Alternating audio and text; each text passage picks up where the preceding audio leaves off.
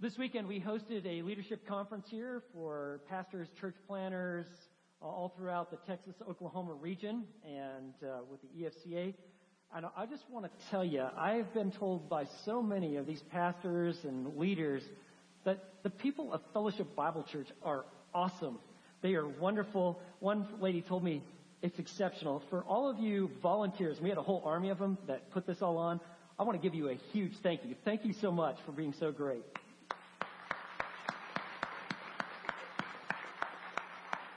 You know, we've got this vision of growing deep and reaching out, and it is happening, and I just couldn't have been prouder just to see you all in action. With the conference, one of the speakers is a very good friend of mine, Roger Poupart. I met Dr. Roger Poupart 13 years ago when we were studying, working on our doctorate under Chuck Swindoll, and we spent a week together. And Roger has had really a rather amazing ministry. He's pastored churches in Texas, Iowa, and he is currently the senior pastor of Wayside Chapel in San Antonio. Roger has his psychology degree from the University of Texas, and he has both a master's in theology and a doctorate from Dallas Theological Seminary. He's got a wonderful wife, Kim, 3 great kids, and so I would like to just warmly welcome a good friend, a guy who's got a lot of insight. Roger, thanks so much for being with us here at Fellowship. Thank you. How about you, brother? Well, the late Professor Howard Hendricks calls that part of the service glorifying the worm. I told Grant, just tell people I'm your friend, and that will be more than enough. You have a great pastor. I hope you know that. Grant is somebody who is loved and esteemed by many, and he's a wonderful servant. And I want to echo what he said about the conference. All of you who served and you as a church allowing that conference to be here was a great encouragement to other pastors and church planners and others. So thank you so much for the way you served. You represented our Lord and Savior very well, and I want to commend you for doing that. Well, it's always fun for me to be in different churches and to see the body of Christ. I remember one of the first times I had an opportunity to preach in a small African-American church in Dallas. I was still in seminary, and it was out by the Fair Park area. And it was a very small, poor church. They didn't even have air conditioning. And as I'm there as a young pastor in training, preaching, you know that in African-American churches, there's kind of a call and response. I don't know if that's what you do here at Fellowship, but they'll call out, amen, and come on and preach it. Well, there was this grandmotherly type of woman sitting on the very front row, and it was hot, and she's rocking and fanning herself.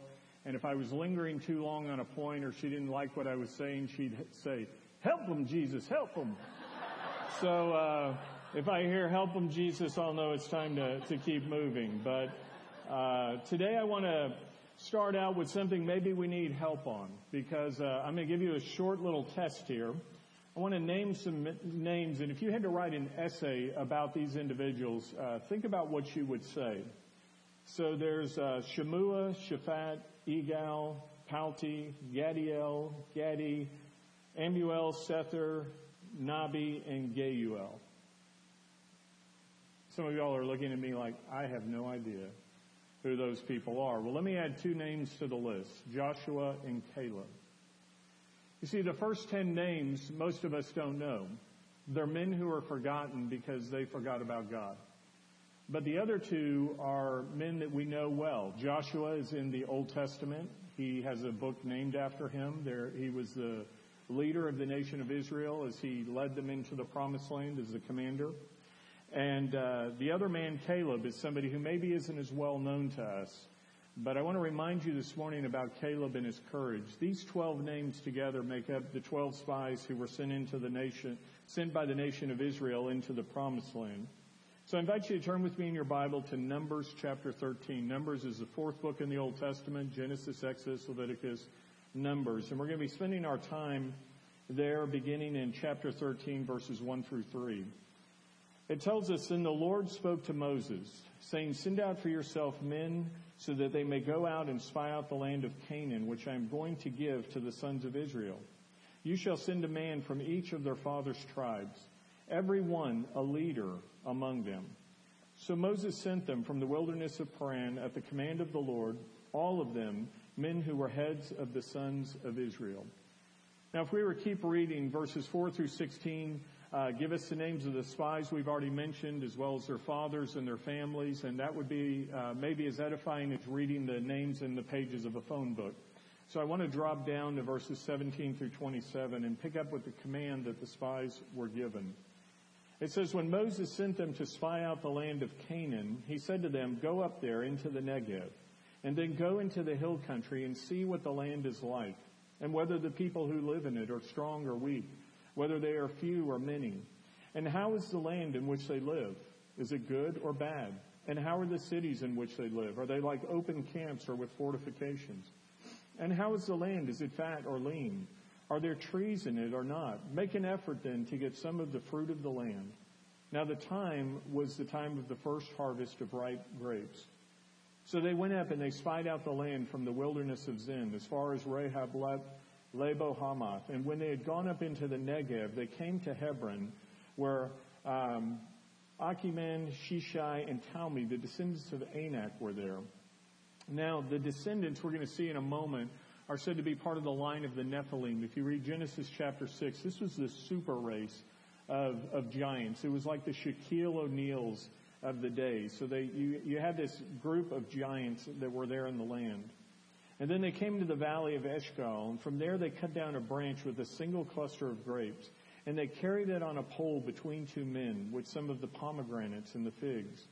And when they returned from spying out the land at the end of 40 days, they proceeded to come to Moses and Aaron and to all the congregation of the sons of Israel in the wilderness of Paran at Kadesh.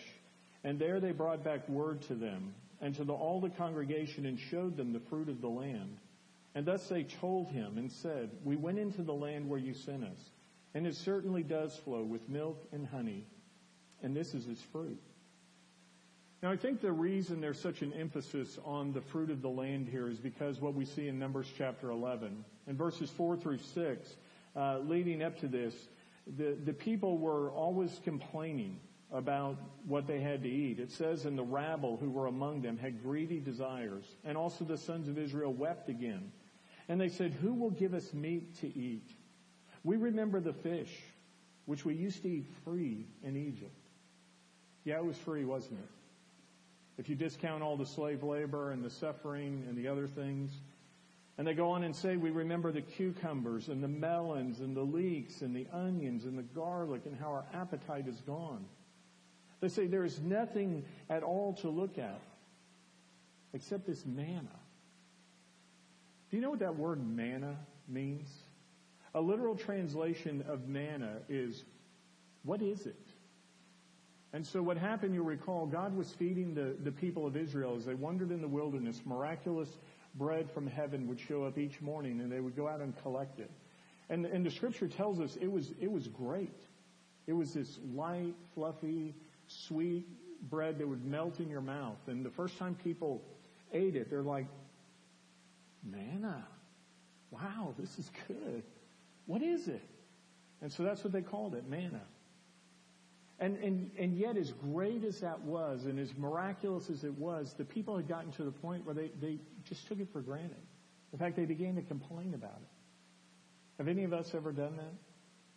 Has God ever blessed you in ways that at first you were amazed, and this is wonderful, Lord, and then over time you just kind of, well, what's God done for me lately? Or we just even forget and we begin to grumble and complain. Now, to silence their complaining about the food, I think God wants them to see what's waiting for them, which is why he says, go into the promised land. Bring back the figs, the pomegranates. There were grapes that were so large, it literally took two men carrying one cluster on a pole between them. It's like carrying a deer out of the field. So as you picture this fruit, you know that the land is great. You know God says there is something wonderful waiting for you. And if you were these people, you would say, let's go get it. But instead what we see is instead of going in and excitedly going to get the land, they're paralyzed. Because of the rest of the report that we read here in Numbers 13:28. It says, nevertheless, the people who live in the land are strong, and the cities are fortified and very large. And moreover, we saw the descendants of Anak there. Amalekite is living in the land of the Negev, and the Hittites and the Jebusites and the Amorites are living in the hill country, and the Canaanites are living by the sea and by the side of the Jordan. And as this fear and murmuring is going on, Caleb steps up in verse 30. Then Caleb quieted the people before Moses. And he said, "We should by all means go up and take possession of it, for we shall surely overcome it." But the men who had gone up with him said, "We are not able to go up against the people, for they are too strong for us." I want you to think back to the instructions we just read at the beginning. When they were given the mission to go into the land, did God say to them, "You guys figure out if you can take the land"? Did he ever say that? Now, if you look at verse 2, what God says is, "This is the land I'm giving you. I promised it to you." There was no decision to be made whether or not they could take the land. God said, "It's yours. You can take it to the bank. I'm going to give you the land."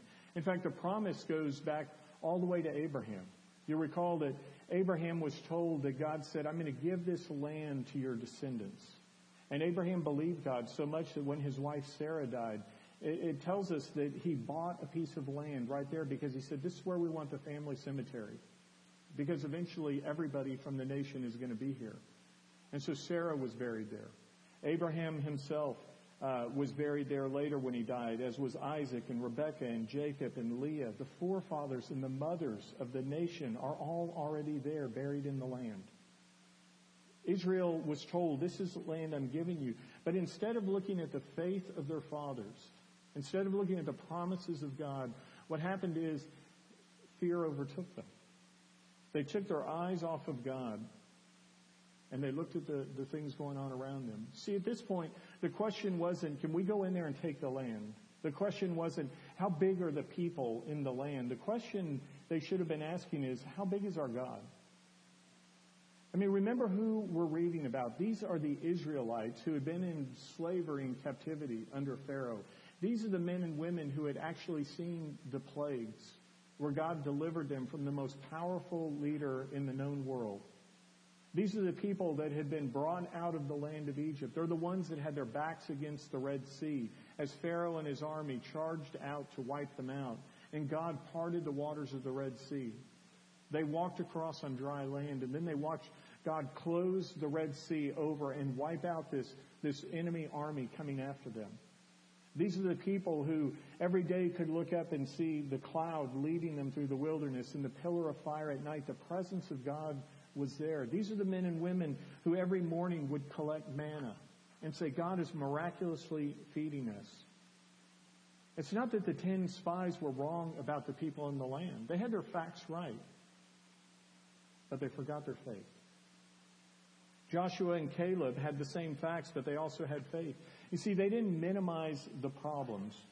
What they did instead was magnified God. It's like what we see when David went against Goliath. He said, "You're a big guy, you're a giant, but there's a God-sized solution for this giant-sized problem." And it's the same thing here. As they saw what was there, they said, "We see God." You remember when Peter got out of the boat and he walked on water? He was walking on water in the midst of the storm until the Scripture tells us he took his eyes off of Christ and he looked at the wind and the waves around him. And at that point, Peter began to sink and he screamed and cried out, "Lord, save me." And many of us do the same thing. As long as we have our eyes on the Lord, as long as we magnify and see how great and big and mighty our God is, we're okay. But when we take our eyes off of Him and we look around at the things around us, that's when we begin to sink. Grant told you I was a policeman. I worked in Dallas. I worked my way through seminary as a cop.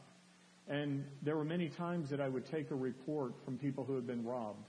And as I'm talking to the person, I would say, "Tell me what happened." And they'd say, "Well, this person had a big gun." And I'd say, "Okay, can you describe the gun? Was it a revolver or a semi-automatic?" "Well, it was a big gun." "Okay. How tall was the person?" "Well, he had a big gun." "Well, what was he wearing?" "Well, it was this big gun." You know, all they could remember is there was this big gun, right? They thought they were staring down the barrel of a tank. And this is what we see here. The people suddenly are staring down the barrel of a gun, and it looked like a cannon. to them. And I know this morning some of you here are doing the same thing. You're facing struggles at school. There's problems with your finances or your family. There's a health issue. There's something that's happened to you at work. And right now, it looks like you're staring down the barrel of a howitzer cannon. And all you can see is the size of the problem in front of you. And what God tells us is, I want you to take your eyes off the wind and the waves, and I want you to put them back on me. And I want you to see that I can help you. The Bible tells us when we come to faith in Christ, He says, I will never leave you or forsake you. God has not left us to face the things in this world alone. It's not that we minimize our problems. We have to magnify our God and see there's a God-sized solution to whatever giant-sized problem is in your life this morning. And as we look here in verses 32 through 33, it says, so they gave out to the sons of Israel a bad report of the land, which they had spied out, saying, the land through which we have gone, and spying it out, is a land that devours its inhabitants. And the people whom we saw in it are men of great size. There we saw the Nephilim. The sons of Anak are a part of the Nephilim, and we became like grasshoppers in our own sight, and so we were in their sight. Back in 1990, again, when I was still working as a police officer in Dallas, I was assigned to work the Texas-Oklahoma football game at the State Fair of Texas. Now, you heard Grant tell you I went to that little Christian college south of here called the University of Texas at Austin, right? No, it's not a Christian college. And so I know I'm in the middle of Baylor Bear country, and I love it. But I'm not going to get any sympathy when I tell you this, but my lieutenant thought it would be great fun to take me as a Longhorn alumni and assign me to protect the Oklahoma Sooners. So my assignment was to be with the football team all day, to go to the pep rallies, to be with them. And I heard Boomer Sooner so many times, I couldn't stand it. So then I'm standing there on the sideline with the football team, and this was back when UT had a football team, unlike today, you know. And it was actually a good game. It was close. It came down to literally the last play of the game, the last seconds. The score was 14-13. Texas was ahead. And if you've ever watched a game, you know at that point the kicker knows the whole game is riding on his shoulders. And usually these guys are sweating bullets. They're off in their own little zone. They're kicking into the net. They're focused. And as I'm standing there on the sideline watching the kicker, I thought, you know, if I take my baton and hit him in the knee, no, I didn't do that. But I'm thinking the whole game is riding on this guy. Now, unlike most kickers that are sweating bullets, this guy was kicked back. He was relaxing. He was even a little bit cocky. And I thought, okay, well, maybe that's how he gets ready for a big kick. Finally, the time comes. They line up. He puts his helmet on. He goes trotting out into the field. He's, you know, giving himself the big number one. The game's in the bag. And he lines up and he kicks. And as he does so, he shanks the ball. And he misses. Amen. I heard that. And the game ends and UT wins. Now, being a professional policeman, I didn't celebrate amongst the Sooners, right? In fact, what I was told is we've got to go with the team now to the locker room. And we go to the locker room, and they go inside, and they post us at the door. And while we're standing there, I hear all this yelling and screaming going on in there, and suddenly the door bursts open, and one of the coaches runs out. And he says, you have to help right now. Come. And so my partner and I go running into the locker room. We don't know what's going on. And we see these 6'7", 300-pound linemen playing ping pong with the kicker. They're like tossing this guy back and forth. You know, you ruined it. You lost the game. And the coaches are going, help him. Now, I'm 6'4", and back then I had a little more muscle. I was over 210, and I'm looking at him, and I said, I think he's doing great, you know. I felt like a grasshopper, right? I didn't want to go into the midst of these massive men in pads. And that's what we see here. You have these spies, and we may think, well, they're just wimps or this. I want you to remember who we're talking about. Remember, when they were appointed, it said they were the leaders. They were the leaders. If you look at the census that is found in Numbers chapter 1, verses 45 and 46, you see just how elite these guys are. There it says there were 603,550 men of war over the age of 20. So out of over 603,000 soldiers, 12 guys are chosen. Men of valor, leaders. Friends, these are the Navy SEALs. These are the elite.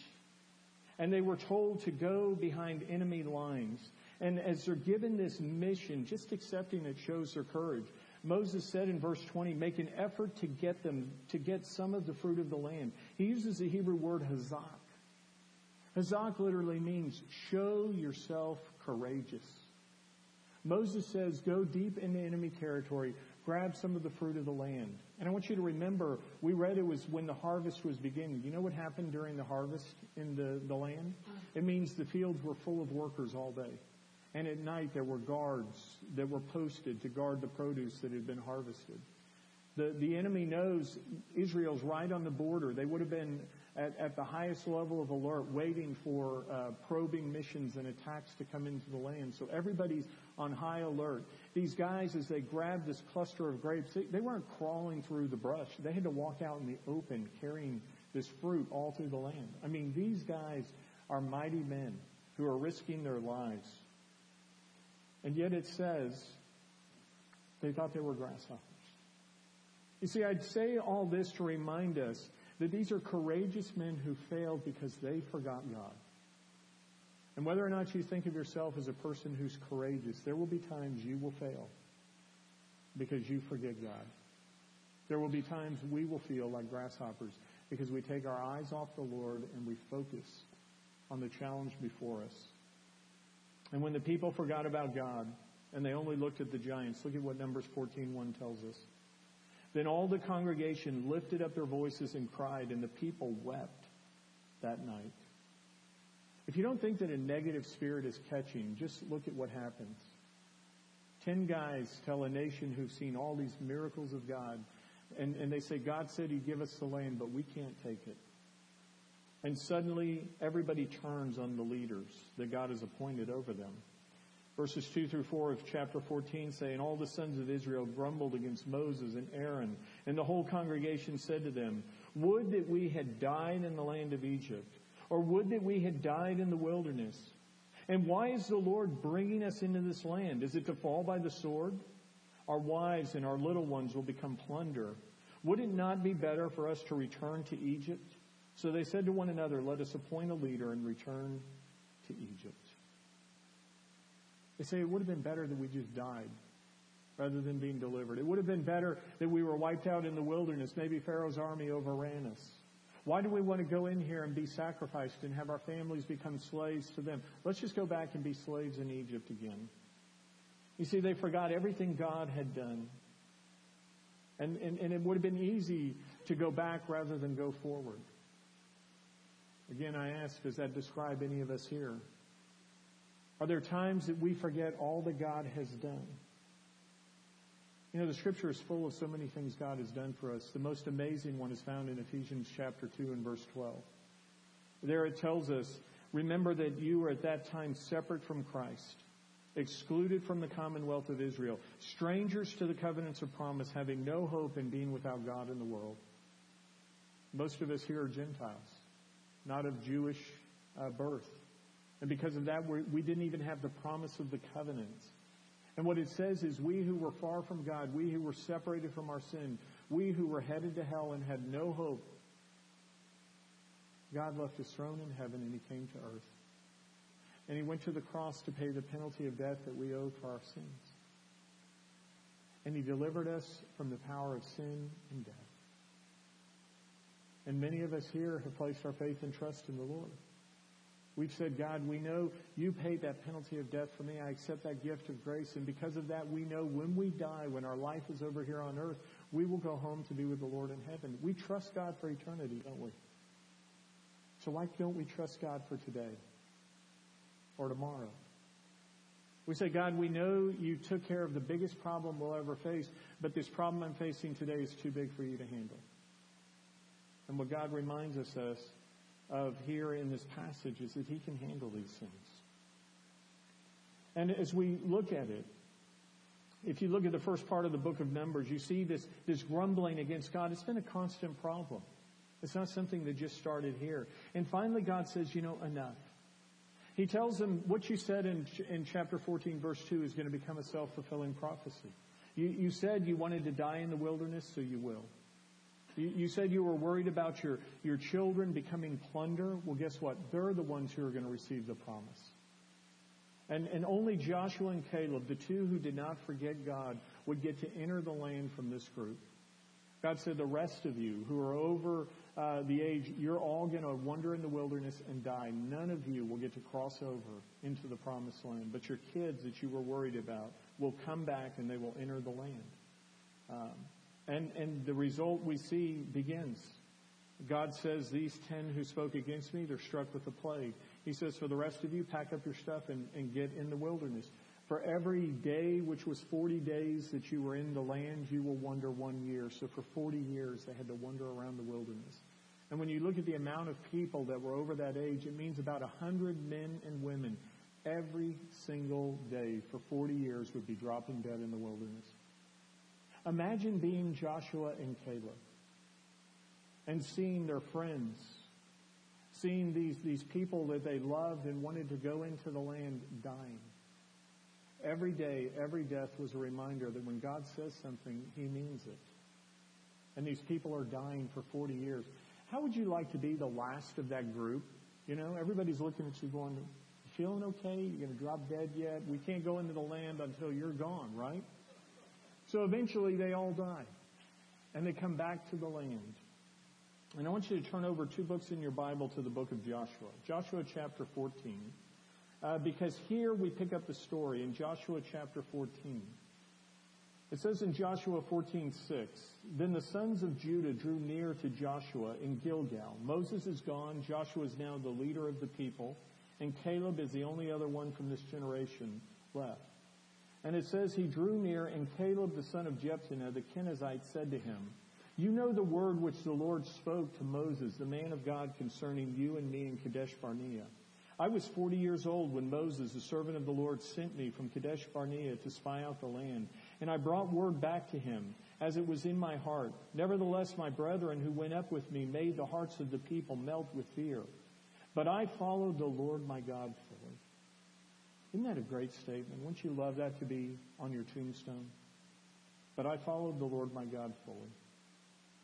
Verse 9 says, so Moses swore on that day, saying, surely the land on which your foot has trodden shall be an inheritance to you and to your children forever, because you have followed the Lord my God fully. And now, behold, the Lord has let me live, just as He spoke these 45 years, from the time that the Lord spoke this word to Moses, when Israel walked in the wilderness. And now, behold, I am 85 years old today. Caleb's a guy that for 40 days had walked through every part of the land. And so essentially what he's saying, it would be like God telling you, when you get to this point in your life, you can have a piece of property anywhere you've ever been in the United States. Anywhere. So if you're 85 and you get to pick out your piece of inheritance property, where's it going to be? Is it going to be a lake house with a bass boat? Is it going to be a hill country ranch where you get to go hunting? Is it going to be a garden home that's in a safe part of the city with nothing for you to maintain? Maybe a little cabin up in the mountains? If you got to pick any piece of property you wanted, the best in the entire land, where would you go? I want you to look at what piece of property Caleb picks out. It's in Joshua 14:11. Caleb says, I am still as strong today as I was in the day that Moses sent me. My strength as it was then is so my strength is now, for war and for going out and coming in. Now then, give me this hill country about which the Lord spoke on that day. For you heard on that day that the Anakim were there, with great and fortified cities. Perhaps the Lord will be with me, and I shall drive them out as the Lord has spoken. Whenever you see I am at the end of a word, im, like Anakim, that's the plural S in Hebrew. And we saw in Numbers 13:22 that there were 3 sons of Anak that were there, these big giants. So what it's telling us is they've multiplied. They've had over 4 decades to make more giants. So it's not just 3 of them. It's even more giants who are in the land. And there was a little bit of background found in Numbers 13:22. There it said, now Hebron was built 70 years before Zoan in Egypt. And what that little footnote means is they've had 400 years to be fortifying this place. So what Caleb does is he walks up to Joshua, the general, and he says, do you remember when we were here last time? Do you remember the place that made the people melt with fear? It's that hilltop fortress. It's that massive castle at the top with these super thick walls that they've been fortifying with guard towers for 400 years. It's the place where the giants are. And he said, that's what I want. That's my retirement piece of property right there. You know, as you think about this, remember Caleb, we were told, is 85 years old. This is a guy who wasn't content to sit back and say, let me tell you my old war stories. Let me tell you about back when I was fighting the battles. What he says is, God is still giving me breath in my body. God's not done with me yet. Friends, just because you have a little snow on the roof, it doesn't mean the fire in the heart has to go out. Some of us have had a whiteout, we're a little bit older. But it's not just the senior saints sometimes that are living on the past. I see young people all the time doing this. I think there are going to be people whose tombstones or epitaphs are going to say, died at age 30, buried at 80. Are you somebody who's just coasting through life? Are you somebody who's just waiting for the Lord to return or take you home?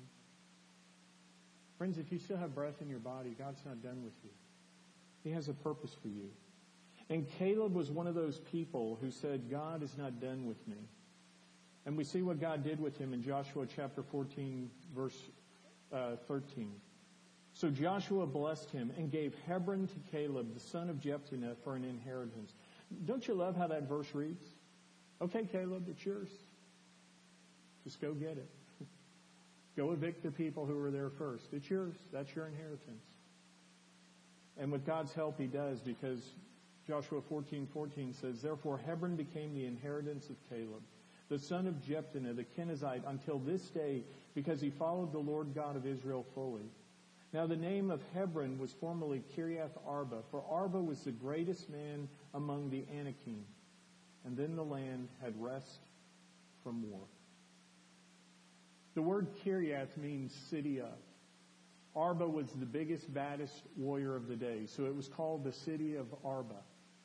And as Caleb comes in and he takes this guy out and his buddies and takes out the fortifications, he could have renamed the city Kiriath Caleb, the city of Caleb, but he calls it Hebron. And the word Hebron literally means communion. What he says is, that's where God met me. And that's where God met me in my time of greatest need. And he overcame the enemy. And as we come to a close today, I want you to think about what we've talked about today, and I want you to go on a spy mission.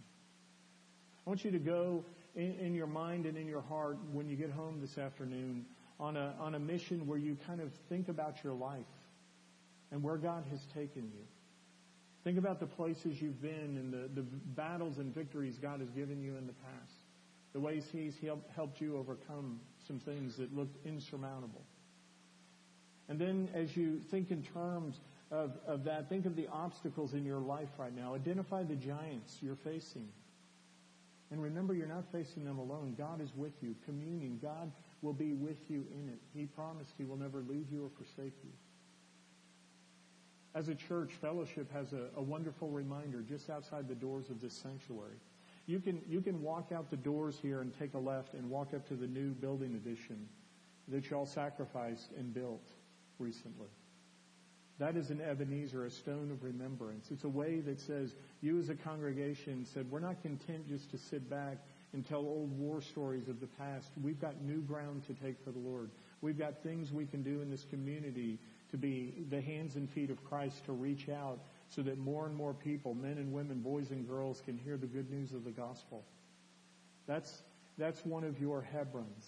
That's one of the places God has met you through your willingness to sacrifice and stretch and say, God, we're not done yet. We're going to take more ground for you. That's a testimony of what God is doing in and through this church and His people.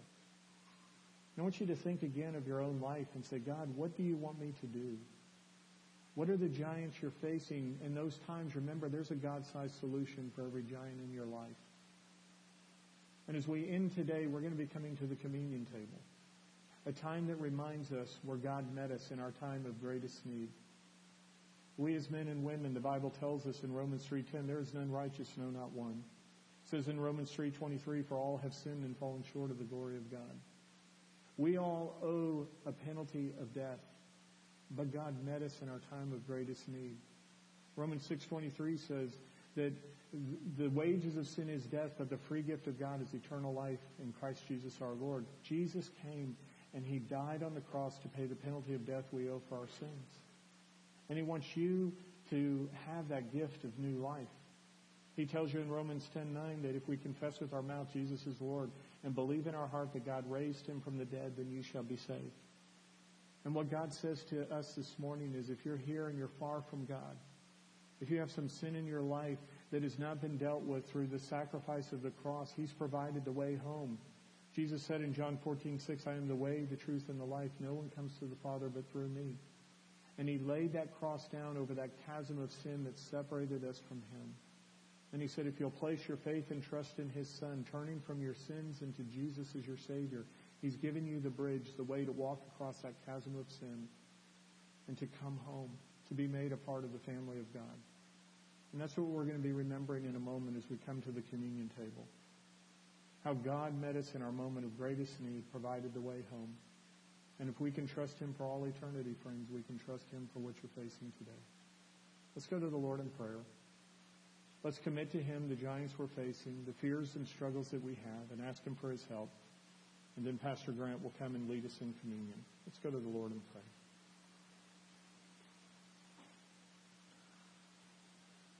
Lord God, we thank You for the gift of Your Word. And in it the reminders of men and women of the past who had faith. Those who knew, Lord, that without You they could do nothing, but with You, 1 plus You, God, is a majority. There's nothing we face in this life that You can't help us with. There's nothing in this world that You can't overcome. Jesus, You overcame sin and death. The grave could not hold You, but You rose from the dead. You showed that You were who You said You were. The Son of God who conquered and paid the penalty of sin and death.